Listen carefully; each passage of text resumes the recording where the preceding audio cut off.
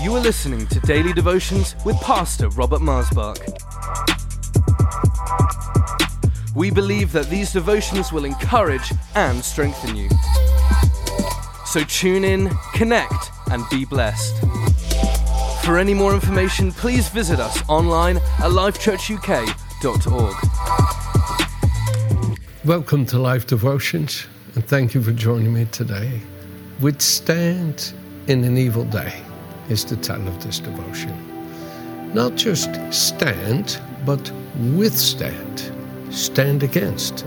Nope, we're not bound for this. It's like Shadrach, Meshach, and Abednego in the book of Daniel. When the sound of many instruments and music was played, everybody had to bow before the statue of Nebuchadnezzar. It was his image set up in the plain of Durham. I think it's called there in what today would be Iraq area, I think. And they have to bow, and everybody would bow. But Shadrach, Meshach, and Abednego withstood in the evil day. And it was an evil day because there was the threat that if you didn't bow, you would be cast in the fiery furnace. And I find this so phenomenal, how the Holy Spirit was so with these three men, because when they were cast into the fire, Nebuchadnezzar saw the Lord walking with them in the midst of the fire. And he called them to come out, and they came out, and they didn't even have the smell of fire on them. And they were completely unharmed. And you see how great our God is in able to keep us in an evil day in this. And I'm not saying that we should have an arrogant boastfulness by which we submit ourselves to difficulties. No, I'm talking about the true spirit of Christ in us that withstands in an evil day. Shadrach, Meshach, and Abednego were kept by the power of God unto salvation because they withstood the evil of their day, and they could not and would not bow for it, and were ready to burn if that was the choice. Either bow or burn. They rather burned than bowed. And that is what God needs in us today. He needs in us such a spirit of holiness, such a spirit of consecration, dedication, that we will no longer bow. We will no longer bow for the lusts of our own flesh. We will no longer bow for the temper tantrums of our own flesh. We will no longer bow for the shopping addictions of our own flesh, or whatever it is that entices us to ruin and to harm and hardship. We will not bow. And I'm not saying shopping is evil, but if that's what you're addicted to, it has become evil, and so forth. So here I want to read to you from Ephesians chapter 6, please. Ephesians chapter 6, verse 12 and 13. For we do not wrestle against flesh and blood, but against principalities, against powers, against the rulers of the darkness of this age, against spiritual hosts of wickedness in heavenly places. Therefore take up the whole armor of God, that you may be able to withstand in the evil day, having done all to stand. There is without contradiction throughout scriptures that you see the devil rising up to come against. And he hides himself usually behind all kinds of situations. But the situation is not the issue. It's the demonic influence, the forces of darkness, the oppression, the torment, the heaviness, the feeling of despair. It's not just that you are going through some challenges. The devil's using those to try to destroy you. And the Lord would give you such an inward disposition that you are able to withstand, where if you didn't have his divine enabling, you couldn't withstand it. You'd stumble, you'd fall, you break, you submit to it, you just fail. You can't stand against it. So let me take you to John chapter 13 And I'll show you the evil day rising up against. Here is John 13, and it says in verse 2 of that book, supper being ended, the devil, having already put it into the heart of Judas Iscariot, Simon's son, to betray him. Right? So the devil had put the thought into the heart of Judas to betray Jesus for 30 pieces of silver. Right? And then, when supper had ended, Peter said to John, who was sitting right next to Jesus, ask the master, who is the one who will betray him? And Jesus said, with whom I have dipped the bread in the bitter herbs. And he gave it to Judas. Look at it says here in verse 26 of the chapter 13 of John. And Jesus answered, it is he to whom I shall give a piece of bread when I have dipped it. And having dipped the bread, he gave it to Judas Iscariot, the son of Simon. Now after the piece of bread, Satan entered him. Satan had given him the thought, but was not living in him until you can see that he insisted on going that way.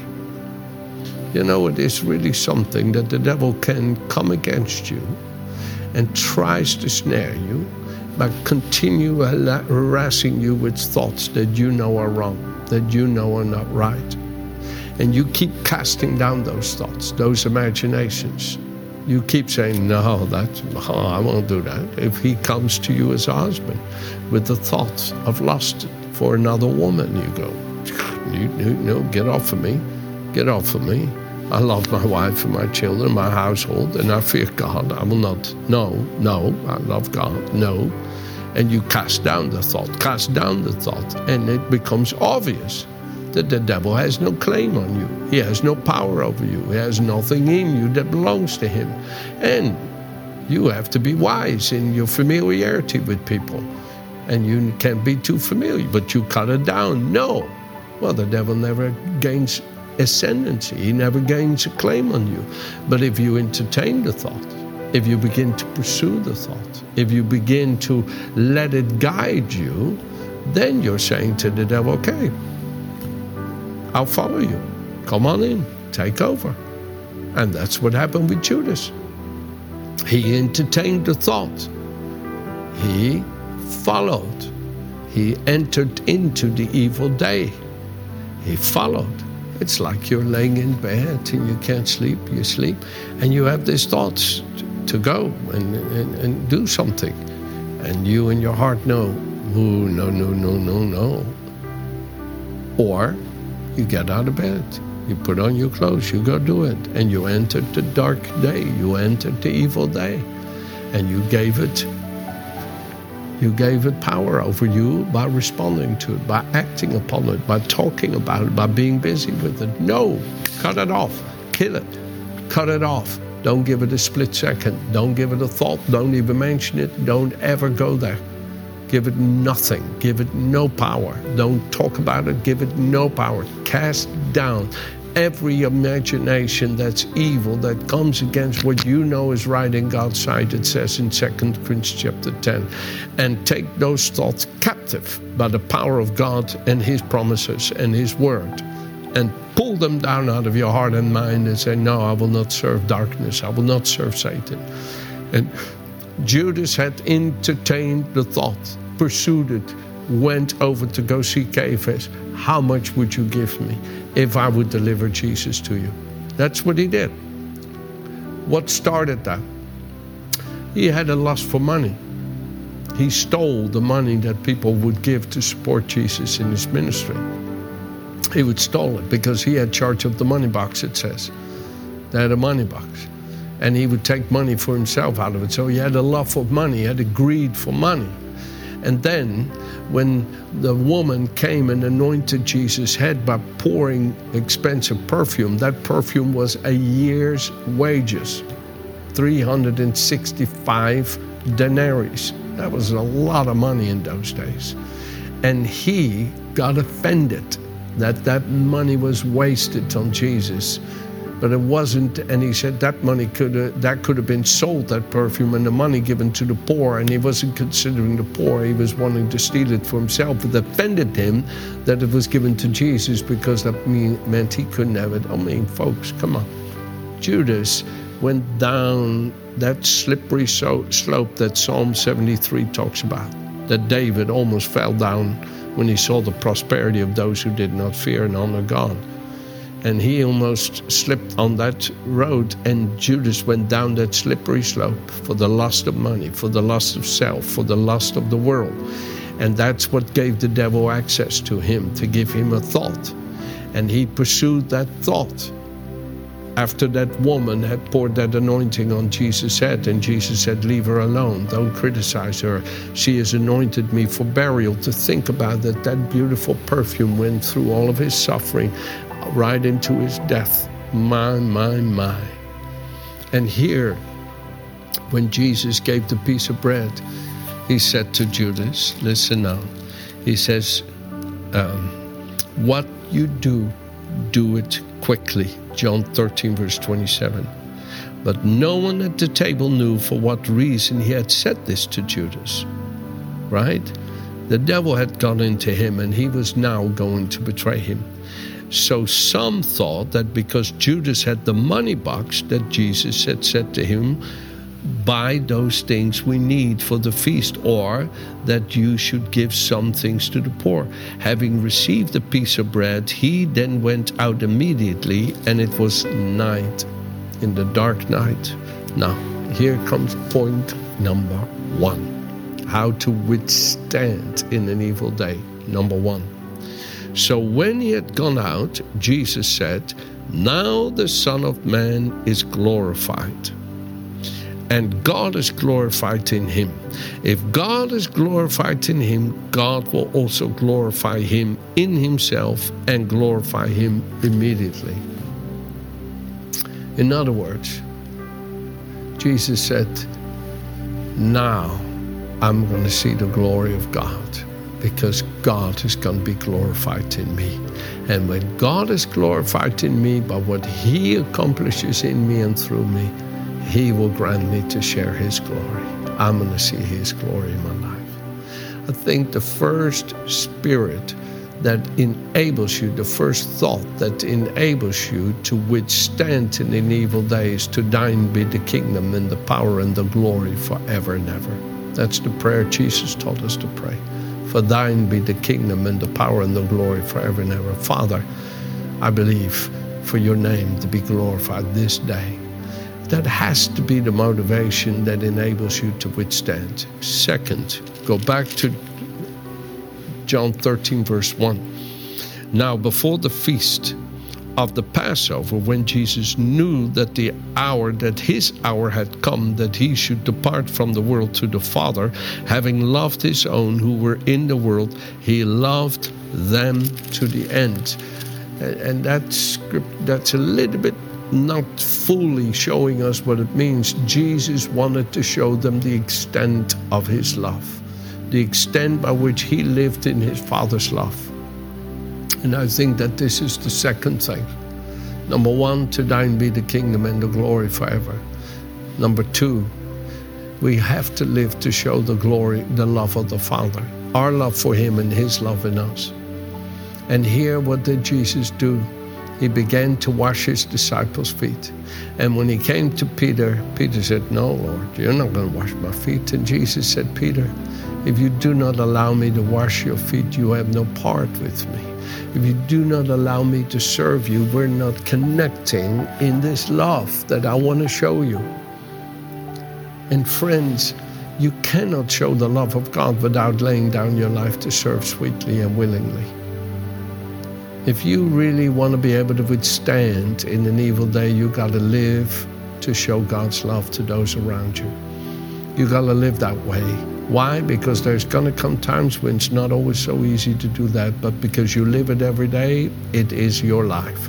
So no matter if the people don't deserve it or have bad attitudes or are cruel or mean and the devil's tormenting them, you live to demonstrate the Father's love. Now, last but not least, Mark chapter 14, verse 32. Mark 14, to be able to stand in an evil day, number one, is to the glory of God. Number two, show the love of the Father in you sweetly and willingly serving every day. Mark chapter 14, verse 32.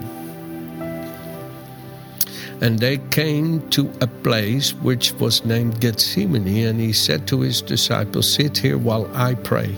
And he took Peter, James, and John with him and began to be troubled and deeply distressed. And he said to them, my soul is exceedingly sorrowful, even to death. Stay here and watch. He went a little further and fell on the ground and prayed that if it were possible, the hour might pass from him. And he said, Abba, Father, all things are possible for you. Take this cup away from me. Nevertheless, not what I will, but what you will. Friends, when we're in an evil day and have to withstand, there should never be something in our behavior that invites that evil day. But sometimes it's just part of it, like Jesus. You just are in a really difficult, challenging time.